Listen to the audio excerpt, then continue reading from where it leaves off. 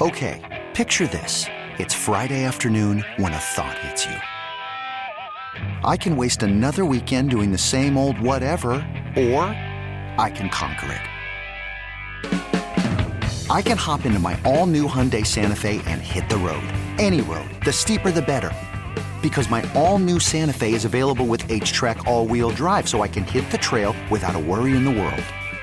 Heck, with 3 rows and best-in-class rear cargo space, I can pack the whole family in with all our gear.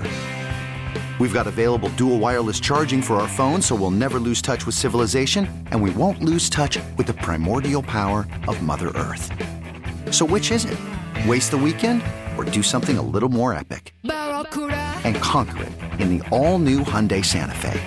Visit HyundaiUSA.com or call 562-314-4603 for more details. Hyundai, there's joy in every journey. Hello and welcome to this edition of Trash Talk with TK. I am TK Tom Kelly on a Wednesday afternoon, a week where the Phillies season has dramatically changed and the outlook for this team has dramatically changed over the last few days. It has been a rough week, and, you know, it's one of those things where I have been very confident in this team so far this year, despite a lot of guys individually maybe underperforming. You know, Bryce Harper's had his struggles at times. Maikel Franco, who's a guy I was really enthused about this year after a hot start, has really tapered off, unfortunately, the whole Odubel Herrera situation. Despite some of the individual struggles this team has had, bottom line is, they were still in first place, still 10 games over 500 going into this road trip, and things were looking very, very positive for this team a week ago. And now, as we sit here a week later, June 5th, I feel differently about this team. Obviously, the big thing to happen this week, which is incredibly unfortunate for the player, incredibly unfortunate for the team, and really changes the outlook in a lot of ways for what the Phillies lineup can accomplish this year, is the injury to Andrew McCutchen. And you saw it at the time. You saw the play, which I'll get into a little later on. Ian Kinsler letting the ball drop and McCutchen getting in that rundown. You could tell the minute he went down, it's not good. I mean, non-contact injuries in any sport are not good. Very rarely do you see it in baseball.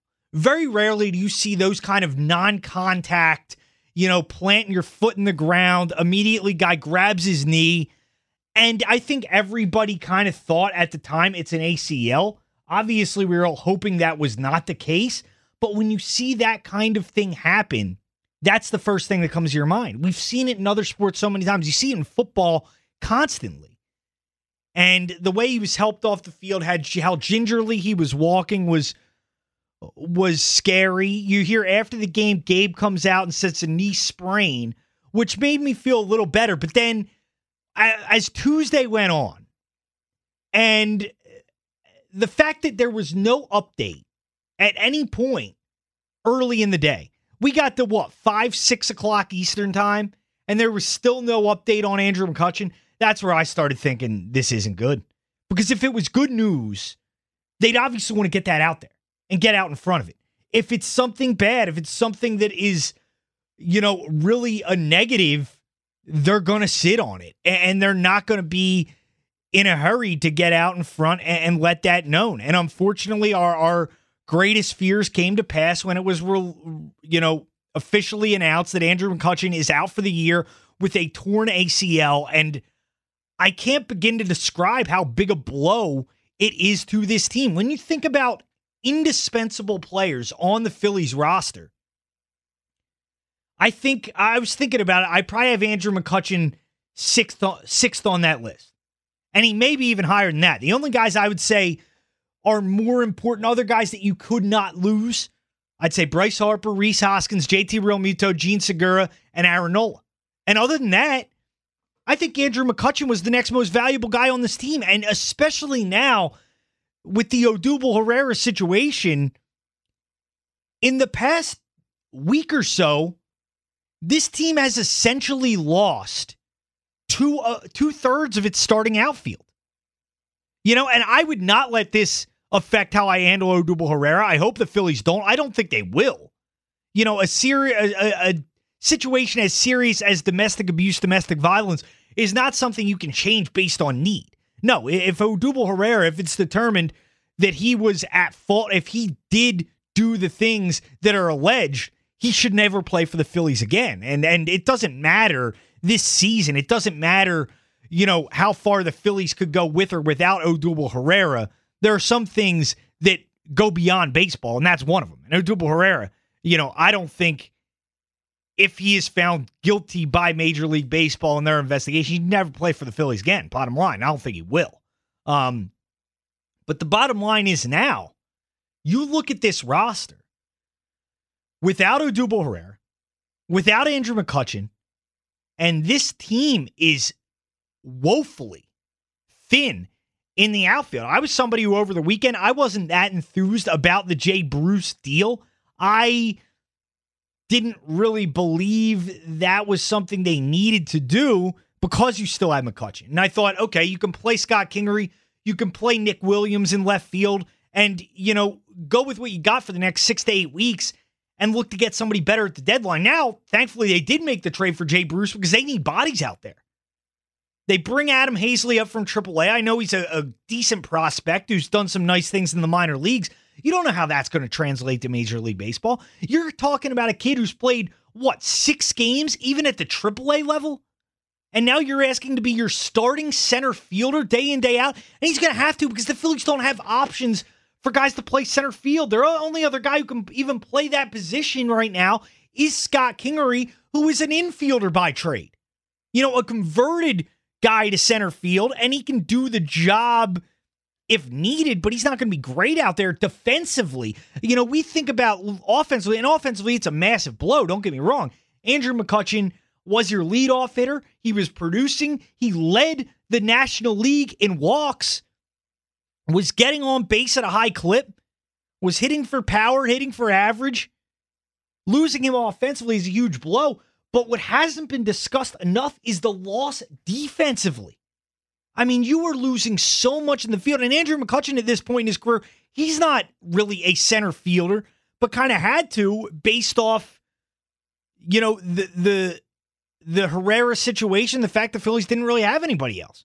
And all of a sudden, you're down 2/3 of your starting outfield, and your everyday outfield is Bryce Harper, Adam Hazley, and Jay Bruce. That is not a good defensive outfield.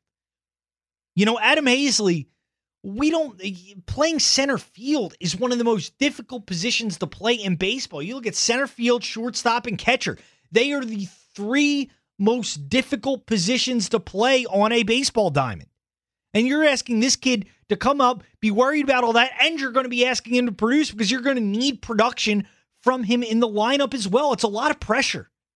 And it worries me. I mean, Jay Bruce, thankfully, you know, he was good last night, 2 homers, grand slam.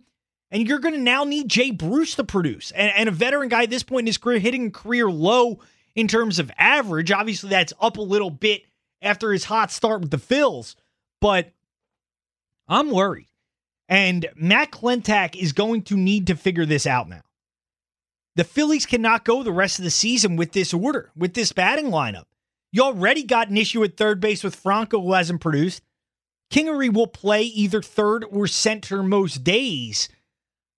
But, man, all of a sudden, this lineup, which looked like 2 weeks ago, even though they were scuffling, had the potential to be one of the best in the National League when everybody's going. All of a sudden, this is a bit of a weak spot and not good for a team that was built on offense. This team was built in the offseason on outslugging people. They were not built on winning with pitching, and they haven't won with pitching. Their pitching's inconsistent. You look at the rotation. Nola's been down most of the year. He had a better May, but Aaron Nola hasn't lived up to expectations this year, no doubt. He's been a bit of a disappointment. Jake Arrieta is just a guy at this point. Zach Eflin, you know, he's been up and down, missed the start. He'll be back. Jared Eichhoff, he's nothing special. He's a 5th starter. You know, you don't have the arms right now. You don't have the bats.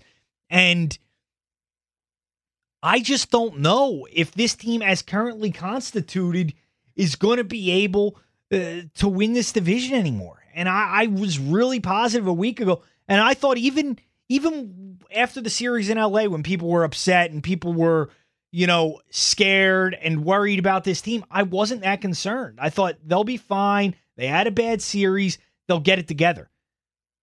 But the McCutchen injury changes so much. It is a massive loss for this team. And it's going to be incumbent on Matt Klentak to find a way to improve your roster for the next. And I'm telling you, I think the Phillies season is going to be decided in the next 6 to 8 weeks here. August and September are going to be a different story. I think they're going to add help. But the next 6 to 8 weeks, you're going to have to go with this group that you have right now because teams are not ready to sell yet. I do think guys will become available at the deadline who you can pick up. I mean, and you're going to have to give up more now because I already thought you needed a starter, already thought you needed bullpen help. But now you also need a big bat in the outfield to go along with that. And I don't know who it's going to be, but the Phillies for the next 6-7 weeks are going to have to rely on this group they have. And Adam Hazley's going to have to give them something. Jay Bruce is going to have to give them production. And I'm concerned. I'm concerned about whether they're going to be able to hang on and get this thing done. The Andrew McCutchen injury, I'm telling you, it is really a killer for this team. And when you look at the McCutchen injury, this is something I really wanted to address. The play itself, which the narrative, the discussion surrounding the play has been very frustrating to me. Because I am so sick and tired of this old school, archaic approach to where you gotta hustle every play, 100% every play. These guys are making $10 million a year. I'm so tired of it. Shut up. Shut the hell up. I am so sick of it. So on that play, Andrew McCutchen gets on base. Gene Segura pops the ball up, slips out, drops to a knee. The ball is popped up. Kinsler lets it drop, which, first of all, I think that was Bush League. I tweeted it out last night. I know a lot of people, Chase Utley would have done the same thing. People saying I'm soft, whatever. People don't do that in Major League Baseball. Like, dude, catch the ball. Seriously. It led to a chaotic play, a scramble play where, I felt like there was a level of awkwardness on that play that led to Andrew McCutchen getting injured. Now, in the end, is it, Ian Kinsler's fault? Of course not. No, it's not Ian Kinsler's fault. I just thought on the play, like, what are we playing? Little League? Catch the ball, move on. But the amount of people who were blaming Gene Segura, screaming about Gene Segura not busting it down the line. Gene Segura plays every day. Gene Segura plays one of the most taxing positions in all of baseball. Every day. Has done a hell of a job. People don't understand how physically demanding the shortstop position is. You are covering so much ground. You are sacrificing your body constantly. And for him to pop up, slip, and he doesn't bust it down the line one play. The amount of people freaking out over that, the outrage. I mean, I just want these people to shut up. It is so frustrating. I know the way it used to be. This isn't the 1970s, okay? It's just not. It's just not. Get over it. And if I have to hear one more person say, if I was out there, if I was making $10 million, well, you're not. Okay? You're not. You're sitting on your couch.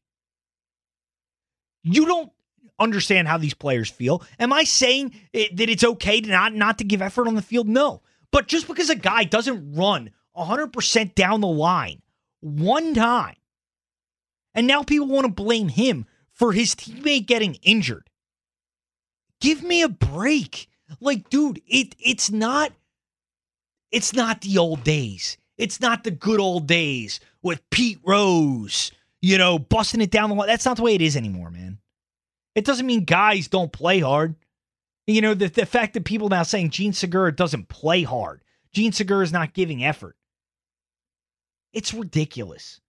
He plays one of the most taxing positions in sports, plays every day. People don't understand playing every day in Major League Baseball, the toll that takes on your body.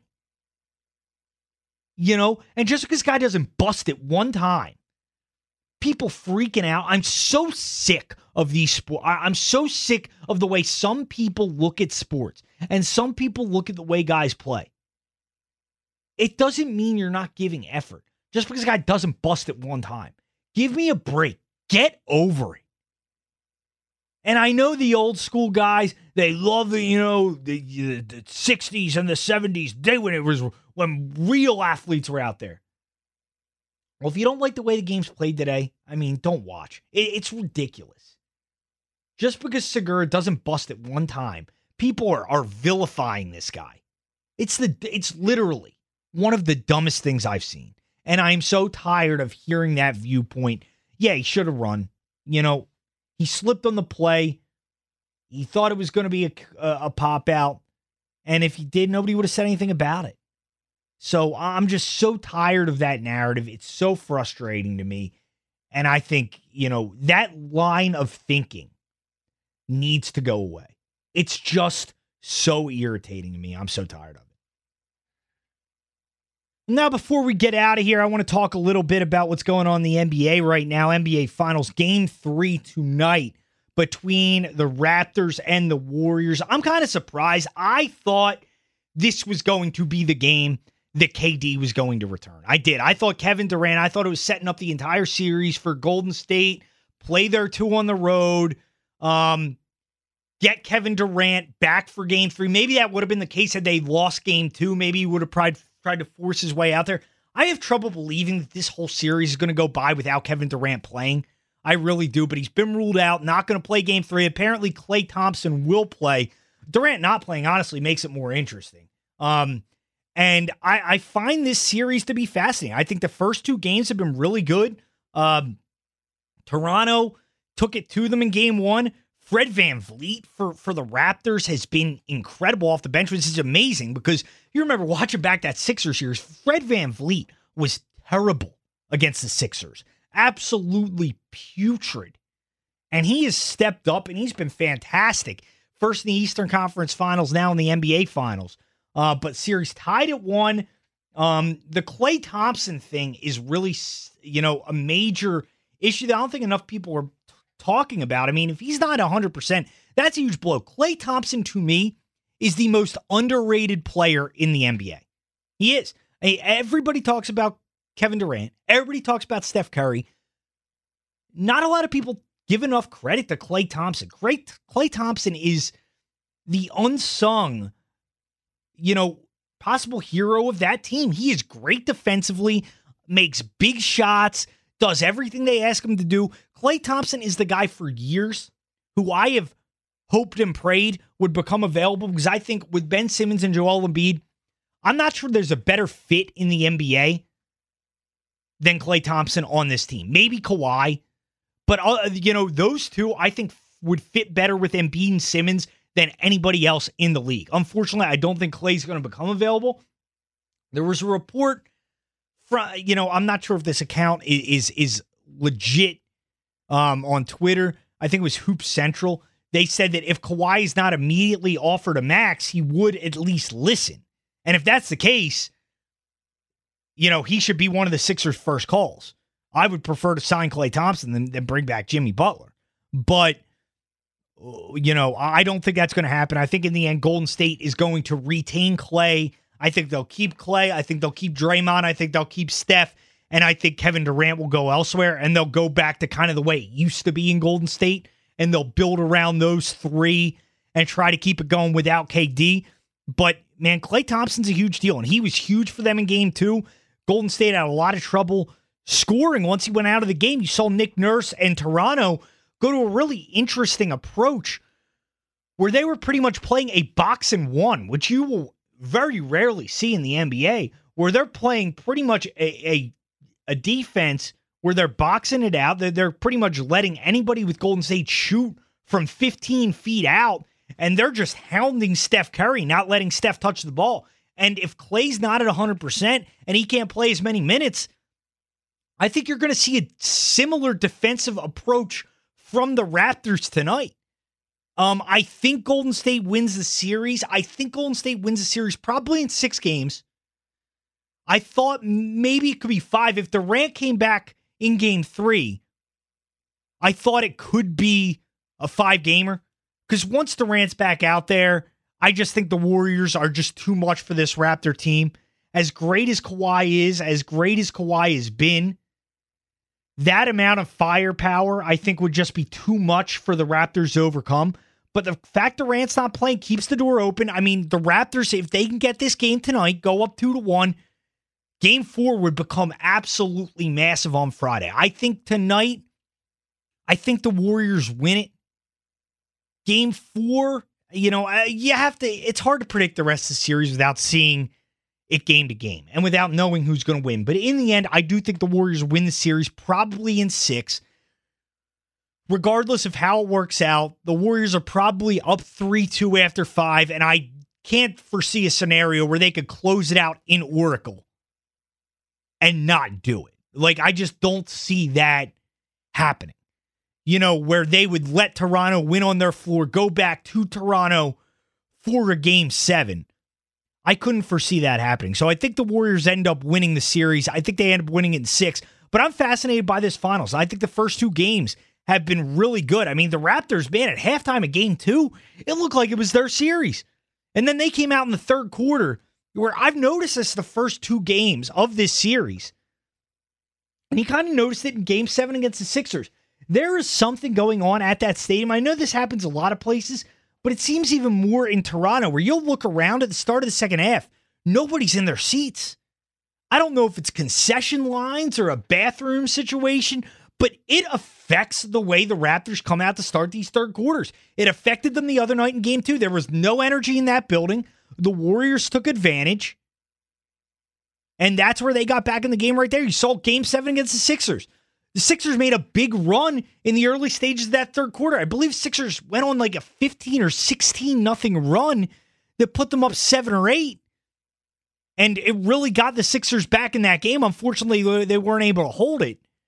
But there is something going on in that stadium in Toronto where people are not back in their seats to start the second half. It is bizarre. But it's been a good series so far. I'm really interested to see how it plays out. Now, when you look at the rest of the league here, I've been saying it for a while, this free agency period this summer in the NBA is going to be one of the craziest off seasons we've ever seen in any sport. The reports over the weekend, the Sixers are willing to offer Jimmy Butler the full max. I don't really know what other option they have unless you can get a Kawhi or a Klay to come. And that's what I've been saying the whole time. My first 2 calls in free agency would be Kawhi Leonard and Klay Thompson. They'd be my first 2 calls.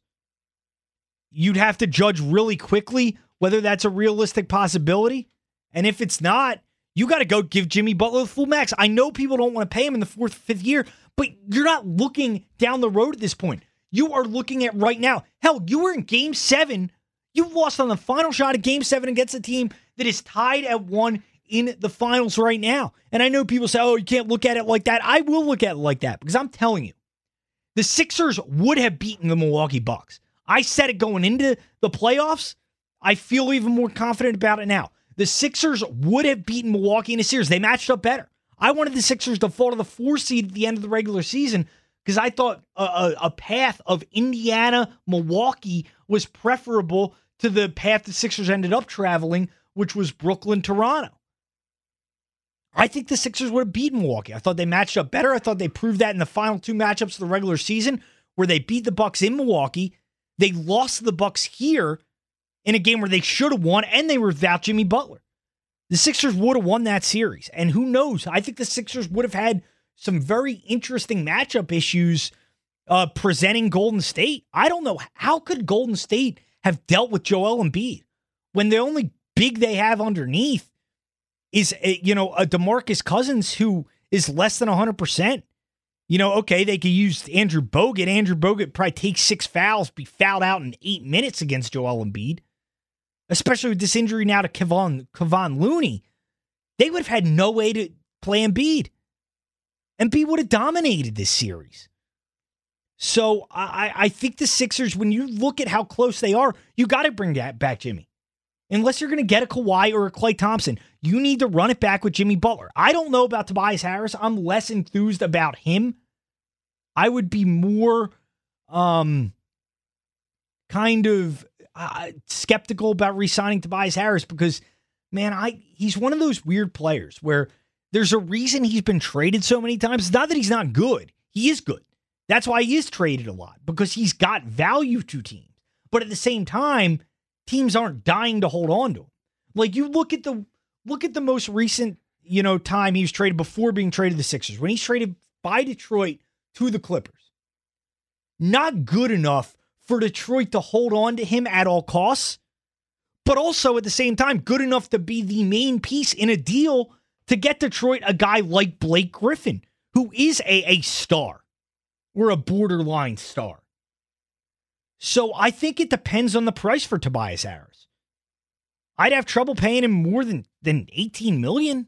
I mean, I wonder what else you could do with that money elsewhere. And that trade, more than the Jimmy Butler trade, the Tobias Harris trade is the one that really bothers me. And it's the one I wish the Sixers would have not made. Would they have gotten as far as they got this year? I don't know. But I do feel like they'd be set up better for the future had they not traded, the guys they traded for Tobias Harris. You look at the Butler trade. You give up Covington and Sarge. Dario Sarge had a bad year in Minnesota. Dario Sarge was a guy because of the personality. We overrated here. Dario's a nice player, but Dario's a bench guy. He was our starting power forward. That's not what he is. He's a good bench player. And who knows? I think the Dario thing's interesting because he has 1 year left on his deal. If he has another down year, you could get him at a bargain as a bench guy potentially next offseason. There's no doubt in my mind Dario Sarge would come back to Philadelphia in a second. He loved his time here. And if the market's not out there for him and he's affordable, I could see the Sixers bringing him back. But, him and Covington is a good player, but he's a role player. He's not, as good as a lot of people make him out to be. And to get Jimmy Butler in return for that, and what Jimmy Butler was able to provide and give to this team was well worth it. Because I think Jimmy Butler will be back, and I thought it was worth it for this year. I do. I think that trade was a good one. But the Tobias Harris one, I struggle with. I really do. Landry Shamet is going to be a good player in this league. Landry Shamet played well here. Landry Shamet played really well when he went to LA to play for the Clippers. He could have been your JJ Redick replacement.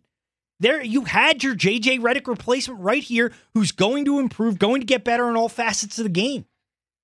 And giving up Landry Shamet was a big loss. You might laugh, but giving up a guy like a Mike Muscala, who you look at what happened to the Sixers in that Toronto series, Mike Muscala could have played a valuable role as a backup center in that series. Problem was in that series, Sixers had no backup center that could come in and play the perimeter. You had Monroe, you had Boban. These guys weren't suited to do that. Brett Brown obviously had no trust in Jonah Bolden. Muscala could have provided you something in that series, could have stretched the floor off the bench, and could have guarded a Gasol at the perimeter. So looking back and what Tobias Harris gave you and what you gave up, I struggle with that deal. And I don't think it was a great one. And we'll see what happens this offseason, but Sixers are an interesting spot. In the end, I think Jimmy Butler will be back. Tobias Harris, I'm less sure of, but you got to make a call to Klay. You got to make a call to Kawhi. You got to make a call to KD. You got to swing big. Do I think they're going to get any of those guys? Probably not. But at least, you have an appealing situation. And last offseason, Brett Brown made the star hunting comments that a lot of people mocked, but I hope they keep that mentality. You need to constantly be on the lookout to creatively get better.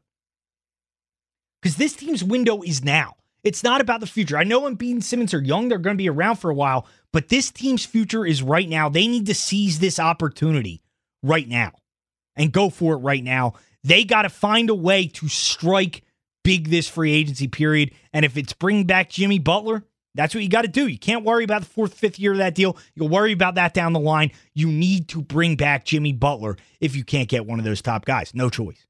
And that'll do it for Trash Talk with TK. Not on the air on WIP this weekend. I'll be back with you next week. Next week, I believe we're going to have another TV show pod for you. We did the Game of Thrones pod throughout the season. I think we might be reviewing Chernobyl next week. So I'll tweet out a link from that from the Trash Talk with TK feed as we talk about that television show on HBO. Thanks to all you guys for listening. I'll talk to you next week.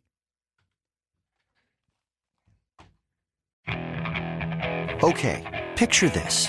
It's Friday afternoon when a thought hits you.